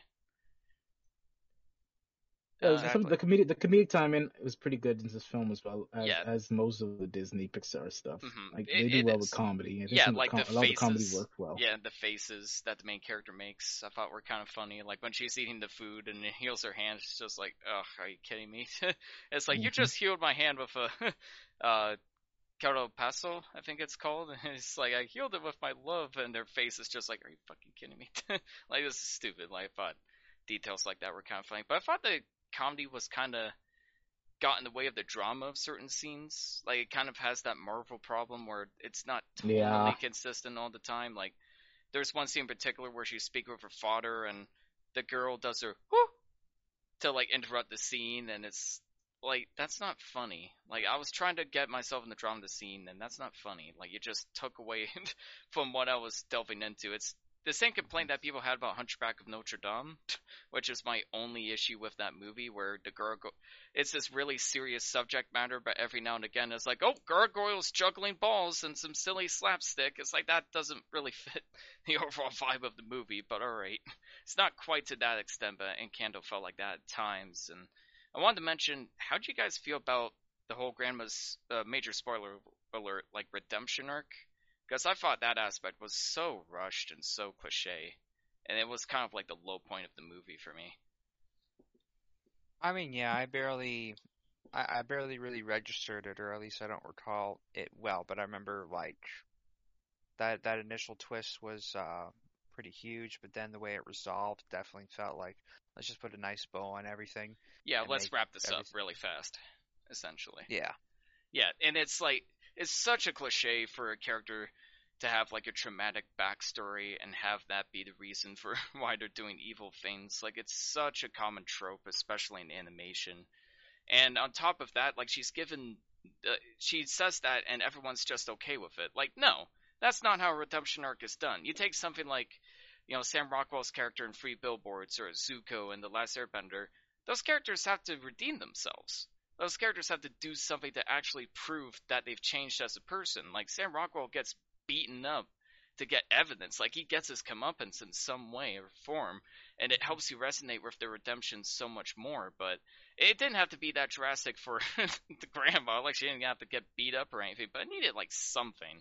I needed Hmm. more time for the characters to kind of come around to it, so to speak, instead of just being like, yeah, it's fine. Story's over. It's fine. We gotta wrap this up, so who cares, right? And the film just Fair completely enough. lost me in that. It was kind of winning me over in the second act, especially when Bruno was introduced, but as soon as that climax hit, it just kind of lost me again. Like, that's Encanto in a nutshell. Had Well, me in the first act, lost me in the transition to the second act, had me of the conclusion of the second act and the start of the third act, and then lost me in the conclusion of the third act. So it's a bit of a mess, but I it's think pretty mess. maybe it's just that it's fresh in my memory, but I think at the very least, maybe Turning Red did that redemption a little bit better. I disagree immensely, but I'm we'll sure get to you that do. another time. Anyways, I don't have much else to add. What about you guys? Did you have like any major issues with the movie, you guys? I didn't have any major issues at all, actually.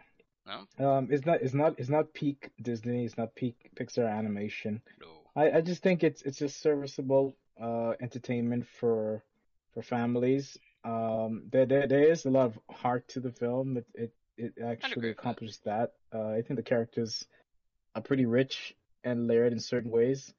Were they fully realized in the end? maybe they could have added maybe about 5 more minutes to, you know, flesh out their resolutions a little bit more. But I think overall it works pretty well. And I still look at it from perspective of someone who this film is made for. I know this film isn't True. being made for 20, 30 something year olds. I think the information Yep. presented is meant for a certain age demographic, mostly, with some things in there for adults to comprehend, understand, and extract from the narrative. But ultimately, it's made for children, and I think whatever they're trying to communicate to children was accomplished.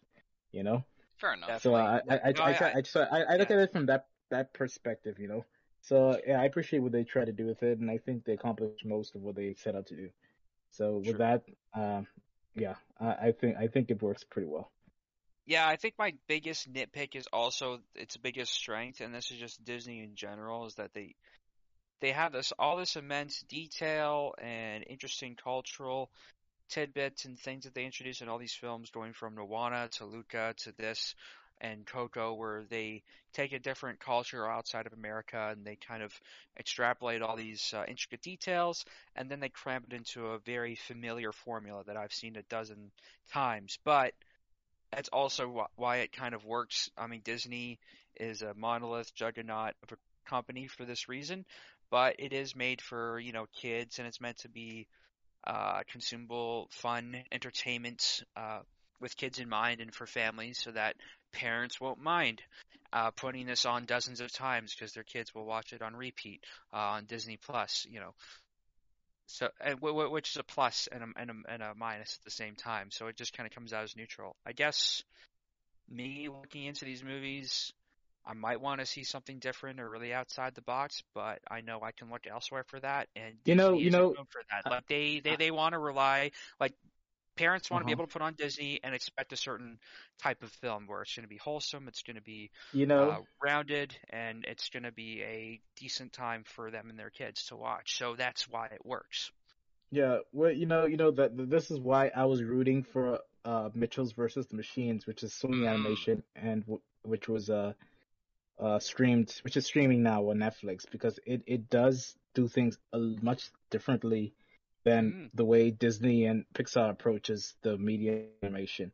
well, I thought that Yeah, film was a little bit stronger than this, actually, I'd not agree with just that. stylistically, but even narrative wise, and the way the whole narrative is constructed.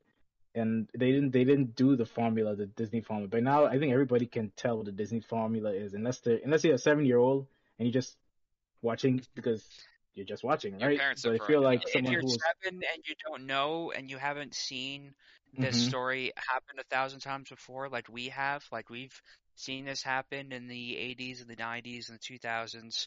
People even older have seen this since the 50s and the 60s. right, Going back to Snow White, I think that was the 1930s, or correct me if I'm wrong, and they've been relying on this very familiar kind of formula for literally decades, which is why it works, but also it creates a need and an appetite for something different, which is why I like seeing uh, what Sony has come up with. I haven't seen Mitchell's the Machines, but I really want to, just because I Yes. want to see well, what you something should different see Well, it, looks man. like. here's how I You can I should sell see it. Mitchell's versus the I Machines. think Illumination Studios takes absolutely all the wrong Ah, things from no. Disney Yeah. and just and I fucking hate everything they make. Oh God. Yeah. Ever But since but Despicable Me, they just went if downhill. Spider-Man Into the Spider-Verse is indicator of what you can do in this medium without the Disney formula, then I'm very interested to see what else they do. Mm. So I want to see Mitchell and the Machines and just see how else you can approach this type of film. Now, The Mitchells versus the Machines is from one of the creators of Gravity Falls, written and directed. Oh, So it has that kind nice. of vibe to it. I think dramatically the film falls flat on its ass, but comedic wise, the timing, the editing, and all of the lines of dialogue is it's one of the funniest movies I've seen in a very long time. Like it's hysterical at parts, And so I for a little recommend it. while, we had DreamWorks, and they were coming up with some great stuff that was really I different know. than what Disney was doing, and Yeah, I and they got they wish got they they just got kept going. consumed. They By got consumed Universal. into the Comcast juggernaut, Yep. Ah, yeah. They lost their soul. behemoth, behemoth. But I've got friends who are in animation, and they absolutely love DreamWorks for being not Disney and for having done things differently. But unfortunately, that was very short lived. But I think that there is an appetite for something like that, something a little different outside the box, but still, families can watch and enjoy.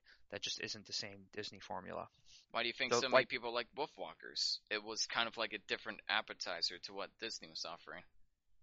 yeah, and people will even look over to Japan, and like the whole world of anime has something for everybody. It has something for, kids, families, wholesome kind of films, and then extremely degenerate shit. Like Berserk and Also, Neon. Neon uh, Genesis. well, yeah, well, there's a big grading in between those two different ends, but yeah, there's I'll just say there's a much larger diversity of content in the animation world from Japan. That's true. I'd agree 100%. And what would you guys give Encanto out of 10? I'm just looking at the Rotten Tomato consensus and score for Encanto. It got 91% from the reviewers, and verified ratings is up to 93% from the audience. Allow me to read what the consensus is. It says Encanto's setting and cultural perspective are new for Disney, but the end result is the same enchanting, beautifully animated fun for the whole family. So basically, it's just Disney pushing out Disney product, right? The Yep, Yep. same consume corporate product. sort of But there was some output. hurt in this, at least, compared to something like Raya and the Last Dragon, and in my opinion, Turning Red. There was some hurt put into this one, at least. Yeah, And I'm giving it but a it 6.9. doesn't stray too far. It is. What did you give it? 6.9 out of 10. Easy. God damn it! I wouldn't go that Yeah! low. Like I said, I put it in I wouldn't context of go who it's that made for. low, low, low, Low, low. low, Sorry, low. but no, I think context matters absolutely. I'll give it a lukewarm 7. You got it. I'll take it up to an eight. An eight. Oh, Nice. Great, mate. all right, Alright. It's Well, that's not great. Toy Story. oh Um, no. It's no Ratatouille, it's no Toy Story. It's not even a Zootopia. I probably like films like that better, to be honest. should we let the cat out of the bag? Alright, go for it, but I'm not taking per in this. Ah, this is a very slap-happy event, wasn't it? Yes. Man. So you're gonna do a postmortem on the Oscars? Yeah, well, it's unfortunate that the most noteworthy thing that happened, or at least the main reason people tuned in, is because someone decided to slap Chris Rock on the face, Well, for telling a joke. interestingly enough, according to Mr. Will Packer, who produced the show, apparently the peak ratings was actually after Troy Kotsur had won the Best Supporting Actor award for Coda. That's when they actually had a peak. And then seemingly after Will Smith did his thing, that's when people went stir crazy in the Twitter sphere and started looking, turned the channel to see if they were going to see something dramatic happen or what's going to happen with him in terms of is he going to get up on the stage and do an acceptance speech and what is he going to say in response. So I guess that's the little reason why some people might have tuned in following the Troy Kotsur peak. Hmm. And I would have missed it entirely if I hadn't have been like homesick from work. Like I was supposed to be working actually that night, and I wouldn't have been able to catch it at all. I just happened to be there, and even as it was happening, I barely caught it. Like I didn't notice that there was a problem until the audio cut because I was on my phone. We were all like live reacting to what was going on and chatting, and it wasn't until someone else mentioned what had happened that I even realized that there was a problem. So I just barely caught it, even though I was watching it technically. Um, Yeah, we were watching live. We hosted a little Oscar party. We were watching live, and some of us, as most people, thought it was simply a you know, a little skit. stage sketch thing that they were doing. But then when he got down and they cut out the audio, and his face went like he had this fiery, intense look on his face, Mr. Will Mm, Smith.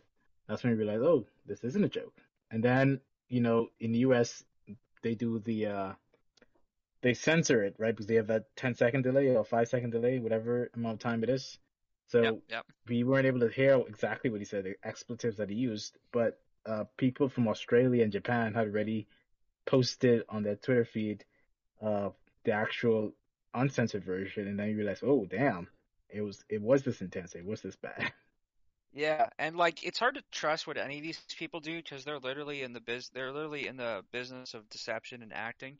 But I don't think these people are that good of an actors, so it really felt like an authentic moment. But you couldn't help but see the flood of conspiracy theories coming out saying that this was all planned from the get-go because of the low ratings that the Oscars had, that this was staged. I mean, other than the fact it happened on a stage, I really don't believe it was. But you also can't help but think that there's some publicists looking at this saying, we really got to take advantage of all this notoriety we're suddenly getting, or all this viral sensationalism. Yeah, and that's Yeah, that's Um, that's I part would one. say the Oscars haven't had anybody talking about it this much in at all in recent time. I mean, you know, there is some benefit to it. Like one of my guests, she's 19. This was the first time she ever watched the Oscars, so this was no like a way. highlight for her. Yeah, she's never seen it. Dude, she grew up in after the 2000s, literally in the streaming era. She grew up in a time where live TV was kind of inconsequential when it comes to consuming content. She grew up in the YouTube, Netflix, Disney Plus, uh, cell Yeah. phone era, right? So she consumed content on the go and on pads and through a computer. So I live still TV was remember the was dial-up live TV is noise. not doesn't factor into her content consumption. Which is Crazy. interesting to me, which is really interesting to me because what's happening now is that a lot of young people, the younger Zoomers, a lot of the content that they're consuming isn't curated, so they're getting flooded with torrents of information through screens, and which is a good thing and a bad thing because that means because we have now like YouTube and all these other avenues of way to create film content or video content, which means no longer the gatekeepers of the big studios have the monopoly on content that can go out to the world, distribute to the world. It's more democratic now, but it's just so much more stuff that you have to get through to get to the good stuff, right? Because right Yeah, I now mean, I was watching an Adam Preach episode. They're talking about how you have TikTokers, which are like movie stars to kids these days. Like Hollywood hmm is doesn't matter to these generations anymore. They're not like totally captured by the red carpets and dresses from the House of Gucci and all that kind of stuff and anymore. When I was a kid, when we still had live TV before the internet age, it seemed so out of reach. The Oscars seemed so far away. The Grammys seemed so far away because we didn't have all the digital cameras and iPhones that can shoot in 4K and the internet uh to at the scale it is now, right? So when you watch a red yeah. carpet and you look at People magazine in print, you were like so in awe. Oh my God, it seems so far away. It seems something that's so out of reach. So it made it seem as if though you can't get to it, which made it seem more valuable. And then you dream and fantasize about it. So they were like gods to us, right? The movie stars, Oh they yeah, were it like was titans. prestigious. Like way back in the day, people knew nothing about the private lives of these actors. Like it was all like up for speculation. It was Whatever all they a want you to mystery. Like see. we Unless don't you're know like what. unless you're like big like if you're like god like let's say like MJ where people are constantly in your business all the time or Hmm. the royal family or Madonna, those people at that kind of level, those Well, huge people like Tom Cruise, like most of the times the other movie stars you hear little things here and there, but those people they were constantly on them all the time, the press are oh yeah, constantly on them, I you think know. that's where it really broke open. But I'm talking like way back in like the 1940s when you have Oh yeah. like people of that era. Like you knew nothing about their private lives really. Um, and it was just like speculation and hearsay. But I think in like the 80s and 90s, that's when paparazzi media really got invasive, and these actors really started playing to that a little bit, to an extent. And these days, the poisonous pull of fame has become democratized on TikTok. So people are Hmm. becoming infamous for Yeah, screw your dancing TikTok. to whatever snippet of a song that is become popular that week. And oh, they shook their ass in a certain way, and they got a million streams because of that, or replays. And this person said or did something that was entertainingly stupid. Uh, so yeah, people on TikTok getting there was oh man, there was a newspaper that was delivered to our house saying how like a local kid was on vacation somewhere and accidentally zip lined into a sloth and that got famous on TikTok. And it's just so weird seeing a newspaper talk about TikTok. Like, there's such a weird collide of mediums here, where like newspaper, you think, that's like really old, like dying kind of medium that, your grandparents only read still. And then they're talking about TikTok on there. I mean, it's just bizarre, like the kind of overlays that happen here. The Oscars are always bizarre, man. Bernard, thank you so much, man. You've been a great guest this episode. It's so good to have you back. No And props. also, Yeah. Devin, what are we doing next week? What is our...